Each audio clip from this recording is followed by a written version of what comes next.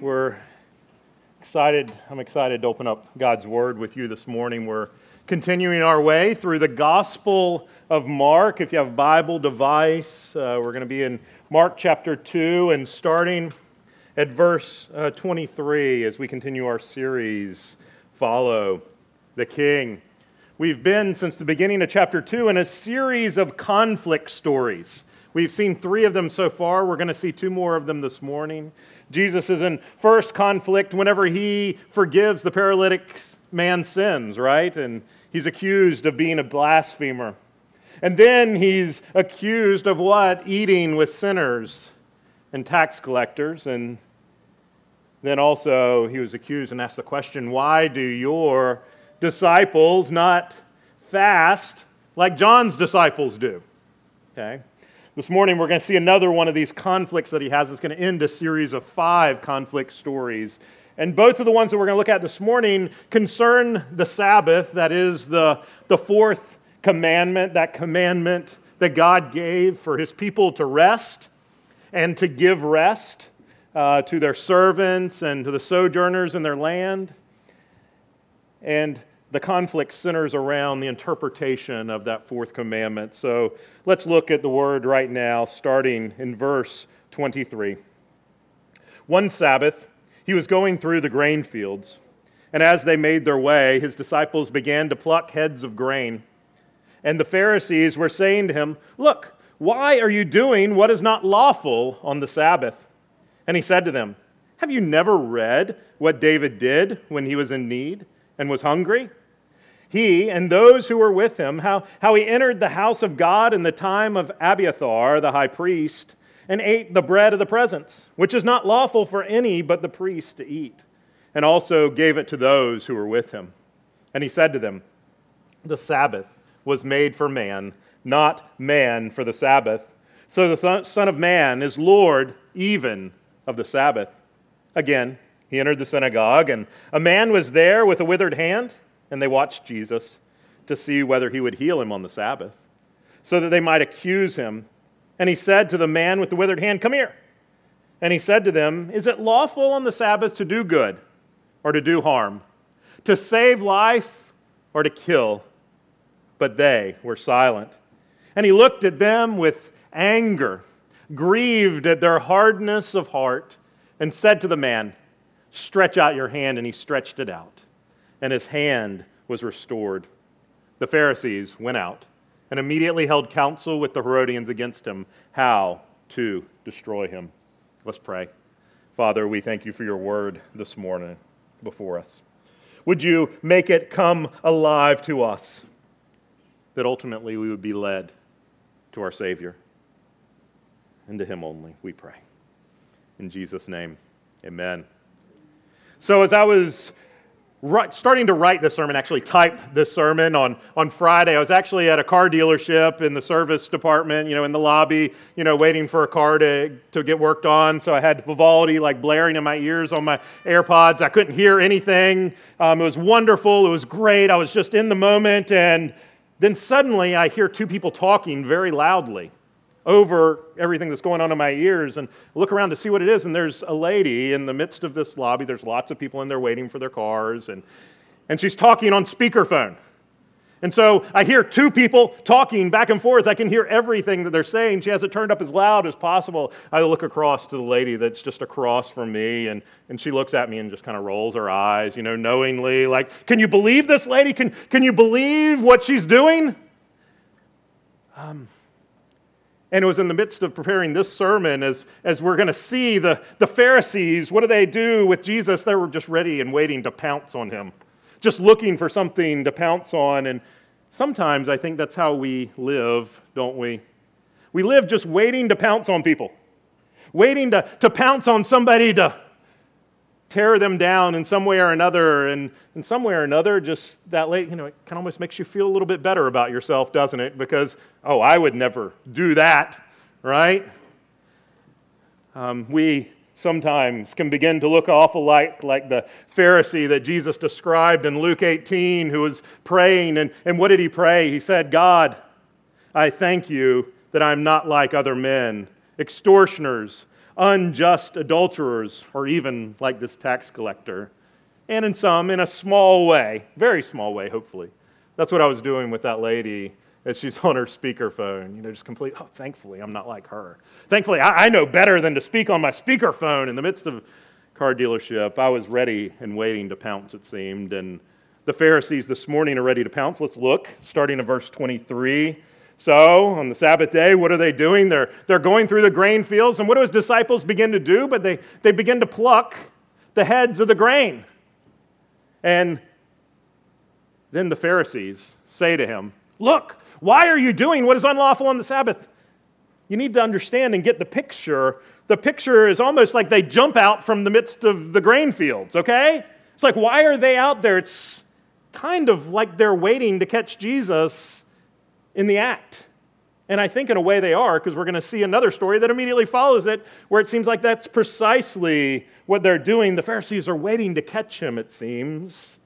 Now, the Pharisees, if you don't know, they're a very distinct strain of Judaism, one that was very concerned with their traditions, okay? And particularly their traditions as it involved the law and keeping the law, focused very much on right behavior and the right way to live and the things that you need to do. So they would do things like, okay, God says, whatever, in this case, the fourth commandment, rest on the Sabbath day. And so what did they do? They then created all sorts of laws around it to make sure you never got close, okay? It's like you have the fourth commandment is the line, right? So they take 5, 10 steps back and then draw a bunch of other lines to make sure that you never, ever get close.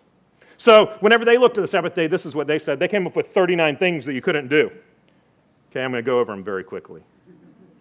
You're not able to sow, plow, reap, bind sheaves, thresh, winnow, select your crops, grind, sift, knead, bake, shear wool, wash it, beat it, dye it, spins it, weaves it, make 2 loops, weave 2 more, separate 2 threads, tie anything.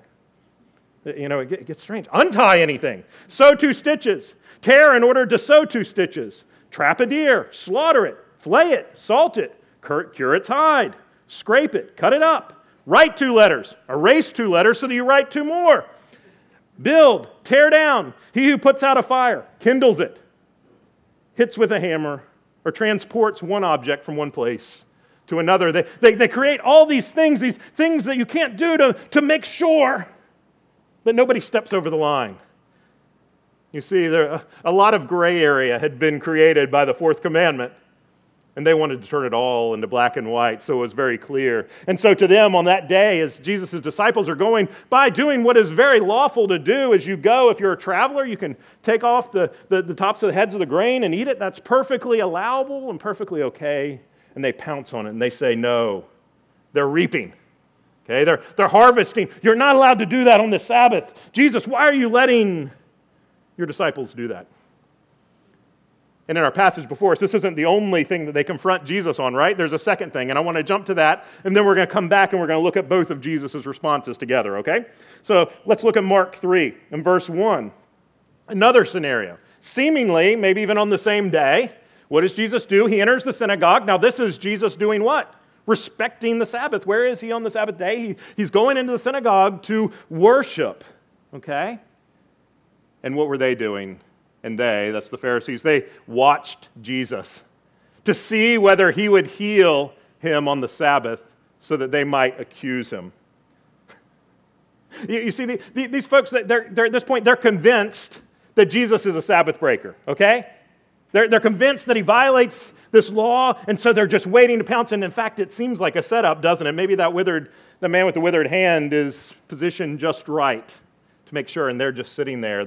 Mark gives us the picture of they're just sitting there watching to see if he would heal this man, because in their mind, according to their traditions, to heal somebody on the Sabbath would break the Sabbath. Okay? They would say something similar to that ruler of the synagogue in Luke chapter 13. Do you remember what he said? He said, there are 6 days in which work ought to be done. Come on those days and be healed, not on the Sabbath day. Okay? There had to be something like life-threatening in order to heal somebody on the Sabbath. Otherwise, you should wait till the next day. Okay, and that was their perspective. Jesus, how could you even think about healing? And you know what's amazing here? Is that, I don't know if you catch it, but the Pharisees are expecting that he's going to heal this man, which means that they believe that he has the power to do so. There's something very surprising there, right? They know that this man has the power to heal, and as we're going to see, they fail to see who he really is. Now, back in the day, whenever Adrian, my wife, and I were fresh out of seminary, freshly married, we began to try to think through, okay, how do we apply this fourth commandment to rest? And we applied it very strictly, okay?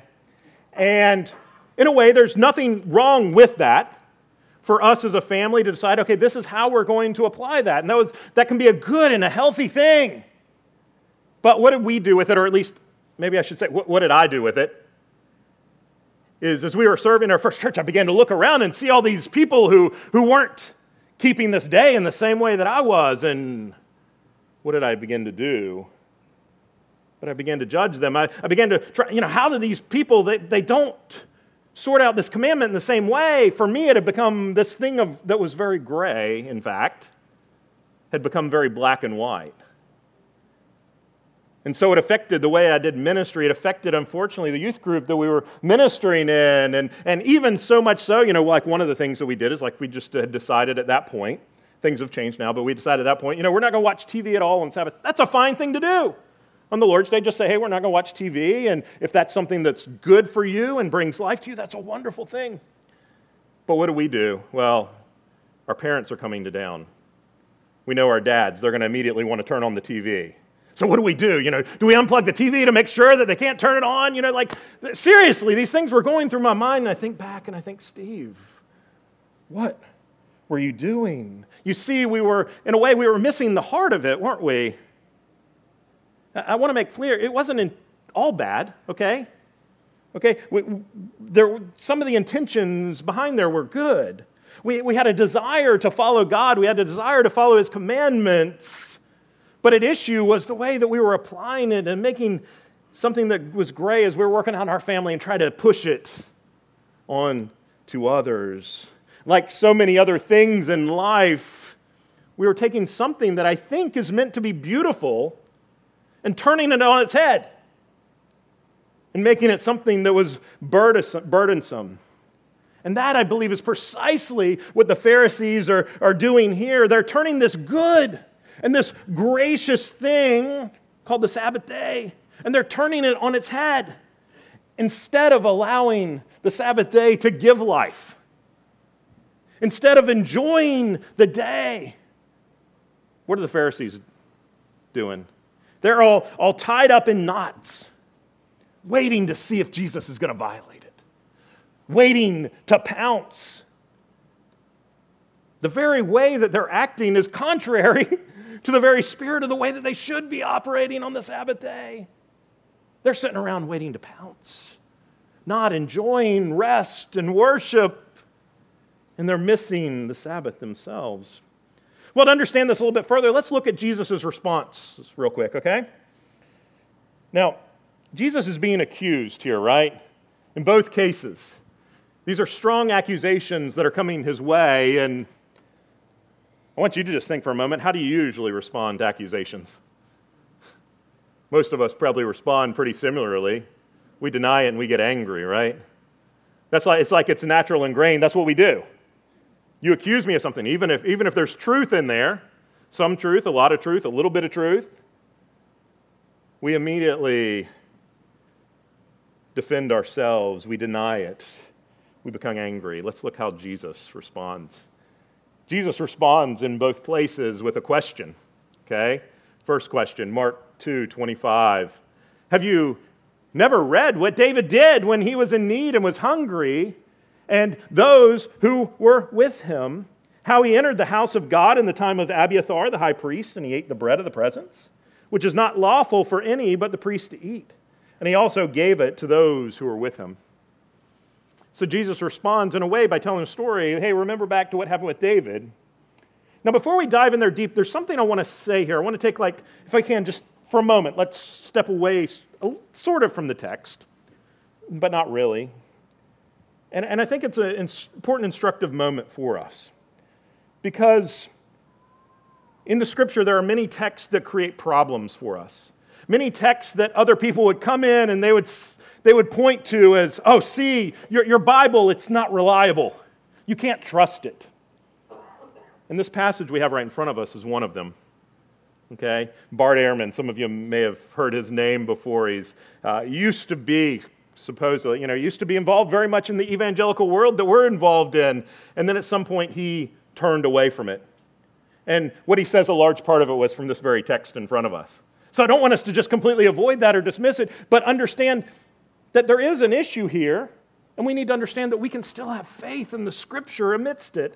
And you probably don't right off even see it, but it's a very small phrase there in verse 26, in the time of Abiathar the high priest.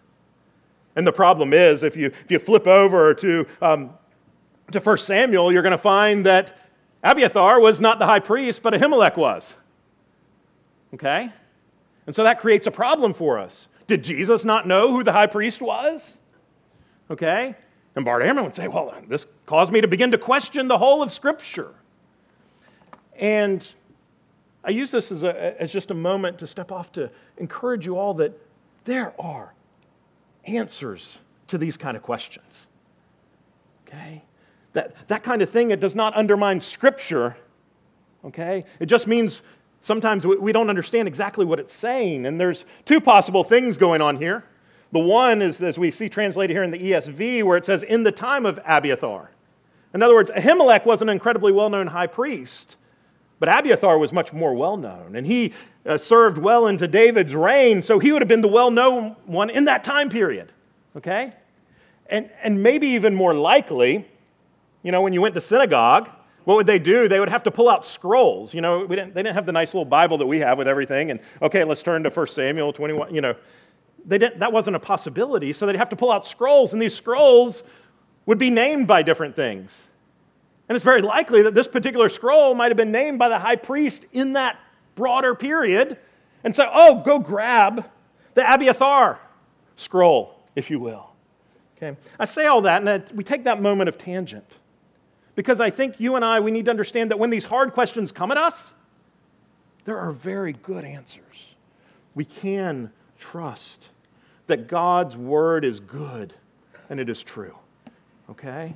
That doesn't mean that you always have the immediate answer to it. You might not need to do some research and some studying to understand what may be going on there. But we can trust the Word. Well, let's jump back to the text real quick. Jesus isn't trying to teach us what I just did. He's trying to teach the Pharisees something, right? He points them back to this occurrence whenever David was on the run with his men, and they're starving. And they come to the temple, and he goes to the high priest, and he sees, do you have anything to give? And all he has is the bread of the presence in the temple that gets changed out every day. But there was a law, and there's a law in Scripture, that only the high priests are allowed to eat that bread. Okay? But what did the high priest do? What did Ahimelech do? He gave David and his men the bread. That which would, he thought through it. He and David, if you will, had a conversation, think, is this right to do? And he gives the bread to David. Something seemingly that's against the rules of Scripture, right? That's only to be eaten by the priests. So what is going on here? I think the question comes in, and what the real issue is Ahimelech knew who it was that was in front of him. The anointed one was there. Okay? David, the coming king, was there with his men, and he was starving, in need of food. And what do? What is rightful to do? You see, what seemed so black and white, only priests are able to eat that bread, suddenly turns into gray because the king is there. And the king is starving, and the king needs food, and the king needs to take his reign from Saul.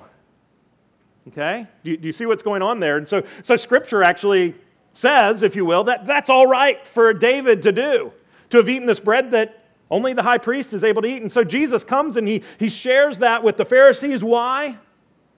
I think for two reasons. First of all, It's a gray area. Okay? He shows them an area that's gray, that David and the high priest Ahimelech, they had to come to some sort of interpretation as to, is it okay to eat this bread? Okay? And we confront gray issues, and the Sabbath, what we now call the Lord's Day, it's one of those gray issues. How do you apply this fourth commandment? I don't think you just get rid of it. But the application of it is gray. It's not clear and it's not black and white, but I don't think that's even the most important reason why Jesus shares that story, though I think that's part of it. Look at verse 28. What does Jesus say? He says, the Son of Man is Lord even over the Sabbath. You see, in other words, what he's saying is, your problem, Pharisees, is that you don't realize who it is that's in front of you. You're missing the forest for the trees, if you will. You're so worried about not getting close to committing a sin and creating all these rules and stuff around it that you've missed the Messiah who's standing right here in front of you. You've missed the Lord himself, the one who created the Sabbath day. And surely that promised one who you, Pharisees of all people, you should have been expecting, right? You should know who's here, and you're missing him. And instead, you're trying to find ways to trip him up. The Pharisees have Jesus standing right there in front of them, and they can't see him for who he is. They totally miss him. Makes me think how often you and I totally miss him. That he's standing right in front of us in a sense. But we are so focused on what? Whatever it is. Maybe at times it is the rules. Maybe it's other things, our family, our work, money, whatever it is, and we get so fixated on these things, and we totally miss Jesus. And the Pharisees, they totally miss Jesus, don't they? And we're about to see the story that comes right after it, where we see them continuing to totally miss him. But before we leave this story, let's not miss an incredible principle, verse 27. What does he say? He says, the Sabbath was made for man, not man for the Sabbath. What had the Pharisees done? That they had taken this day and they'd made it all about what you can't do. Okay. The Sabbath day, Jesus is saying, it was never meant to be about don't. Okay? It was never meant to be about the things that you can't do. It was meant to be about what you get to do. About what you've been freed to do on a day of the week. You see, the Pharisees, they failed to contemplate and to see the incredible grace that had been brought to them in the Sabbath day, that they were being given a day to rest and to worship. How gracious it is that God doesn't want you and I to work ourselves to death. He wants and desires for us to rest. Isn't that an incredible principle? Even so much so that it may leaving some things undone. How incredible and gracious that is. And he calls us to trust him and to enjoy the rest that he has brought because it is made for us. We need it, and he has given it to us. The Sabbath was not made for man, or the Sabbath was made for man, not man for the Sabbath. God's incredible graciousness. Now let's look at Jesus' response with the withered man. Verse 3. What does he do? He says, come here, to the man. And then he addresses the Pharisees saying, with a question. Here's his other question. Is it lawful on the Sabbath to do good or to do harm, to save life or to kill? Now, let's be honest here. Is Jesus being completely fair in his argumentation? Just think about it. I mean, is this man is any real harm going to be done by waiting one more day? Or do remember in that day, like the Sabbath day, it ended at sundown, so it may have only been a couple hours away. You know, would it have really hurt just to wait, Jesus? You know, certainly this man's not going to die because you don't heal him. So maybe, just maybe, and when I say maybe, I mean, I think in reality, I think what really is going on, understand me, okay? Maybe he's not speaking about the man with the withered hand at all. Maybe, just maybe, he's speaking directly to the hearts of the Pharisees. Okay? Hearts that he looks at, and he's stirred with anger. He's grieved, the passage says, at their hardness of heart. Okay? Now, what does it say? They were what? Silent, right? They were silent. I know y'all aren't looking at this screen. Y'all are looking at these. But they were silent. Were they really? Were the Pharisees really silent? You know, Jesus asked this question, did they really remain silent? Well, like most good questions that have a yes or no answer, the best answer is often yes and no. And I think that's the case here. Did they verbally answer him? Absolutely not. But they did answer. Look at verse 6. The Pharisees went out. The Pharisees went out and immediately held counsel with the Herodians against him. How to destroy him. You see what's going on here? What did they do? What did the Pharisees do? And when did they do it? Mark says with one of his favorite words, he says immediately. On that day, we assume on that Sabbath day, okay, they immediately, he says, held counsel. While they refused to give Jesus the freedom to do good on the Sabbath and to heal the man. Do you see what they feel free to do? The Pharisees felt free to meet, to hold counsel, and to plan the death of Jesus. While if they had answered Jesus, they would have been forced to say, of course one should do good on the Sabbath and not harm. One should save a life and not seek to kill it. They do the complete opposite, don't they? They seek to do harm on the Sabbath. They seek to kill on the Sabbath. And no doubt, they feel completely justified in their actions. It's incredible, isn't it? When you think about it. When you think about what they're coming after Jesus with. And the whole time, who is the one who's really violating it? Who is the one who's really moving against it? Who's the ones who are unable to find any rest on that day? Who are the ones who are seeking to do harm? Who are the ones who are seeking to kill? Now, before we kind of bring things to a conclusion, let's not forget the man with the withered hand. Okay, we kind of left him there. We need to come back to him. Let's not forget him. In the midst of this incredible opposition that he has, Jesus still has time. It's incredible. He still has time to have compassion on this man with the withered hand. He doesn't allow all this other theatrics going on around him to distract him from his mission of making this broken world whole. And he does that with this man with the withered hand, doesn't he? And it's amazing what he says. Do you see verse 5? What does he say? What does he tell the man to do? He says, stretch out your hand. He tells him to do the very thing that he cannot do. You understand? A man with a withered hand, he can't stretch out his hand. And all Jesus does is say, stretch out your hand. And the man stretches it out. And his hand is restored. Now, I imagine just that very thing probably angered the Pharisees even more.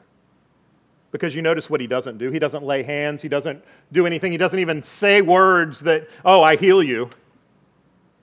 All he does is say, hey, why don't you hold out your hand? In a way, he kept to the letter of the Pharisees' law. And it must have angered them even more as they go out to seek to begin the path of taking him all the way to the cross.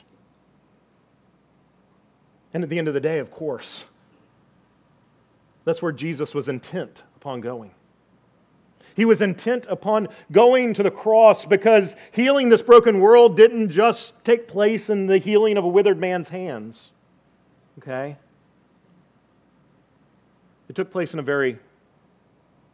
much more holistic way of healing broken people who are broken not by the physical stuff of this world, but by spiritual death itself, so that we might be reunited, if you will, with God, so that we might be made clean, so that we can go to Jesus and have forgiveness of our sins. That is why He came, and this man with the withered hand and his healing is just a picture of that huge thing that Jesus was intent upon doing, of bringing holistic healing, a healing from sin and death. And the Pharisees, they don't see it. Their hearts are hardened. Now, before I conclude, I know some of you are probably asking the question, and you just want to know, okay, well, we've been kind of dancing around the Sabbath thing. Well, what are we supposed to do? Sabbath, now the Lord's Day. What are we supposed to do now on this first day of the week? What are we allowed to do? What are we not allowed to do? And I think you can kind of guess from the context of this sermon, to give those answers would be counterproductive, wouldn't it? Because the Pharisees, they created all sorts of rules to try to figure out, okay, exactly what are we allowed to do, to try to make this day black and white. And they completely missed the heart of it. You see, we should instead be reminded of God's incredible graciousness that He created the Sabbath day for man, not us for the Sabbath day. A day where we're reminded that we don't need to work ourselves to death and shouldn't. A day in which we're free to rest and worship. A day where it's completely acceptable for you to go home and take a nap and you don't have to feel guilty at all about it. Okay? A day where you can enjoy your family. You can enjoy time with Jesus. It's not to be a day of burden, but a day of delight. A day of delight. And I hope it is and becomes that for you. For the Pharisees, it was anything but a day of delight. It was a day of burden for them, I think, is what you see as you see these stories. They fail to see the rest that God meant to bring them. They don't see the graciousness of this incredible day. They can't find the rest. They can't help but do harm on it. And it's because they totally miss Jesus. There's a wonderful quote by John Stott in his little book, which you've never read it, you should, Basic Christianity. And he says this. He says, if you read the Bible, you'll see that nobody who ever met Jesus Christ ever had a moderate reaction to Him. There are only 3 reactions to Jesus. They either hated Him and wanted to kill Him, they were afraid of Him and wanted to run away, or they were absolutely smitten with Him and they tried to give their whole lives to Him. I think we see this morning who the Pharisees are, right? The sadness of the story is that those who should have seen, who should have been smitten with Him, totally missed the Messiah who's in front of them, the promised one that they've been waiting for. They were totally caught up, if you will, in their own self-salvation project, trying to save themselves by keeping all the right rules, to somehow make themselves right before God. And they missed Messiah who was right there in front of them. They missed Jesus.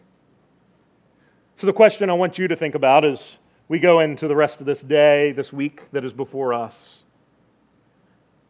I think Stott's right. There really are only those 3 reactions. Hate Him and want to kill Him, run away from Him, or absolutely smitten with Him, wanting to give Him your life. Which one are you? Where do you find yourself? Are you smitten with Him, desiring to give your whole life to Him. Because your Savior is standing in front of you.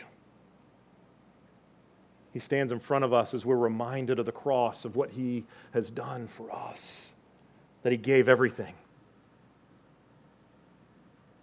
so that we could be brought into His family, adopted as sons and daughters of the great King, so that we could be made clean. Are you smitten with Him? I pray that you are. Let's pray. Father, we thank you for your word before us this morning. I pray that it's penetrated our hearts. You were after the hearts of the Pharisees, and their hearts just hardened. I pray, if anything, all of our hearts just softened, if even a little bit. That today, we are but a little bit more smitten with you.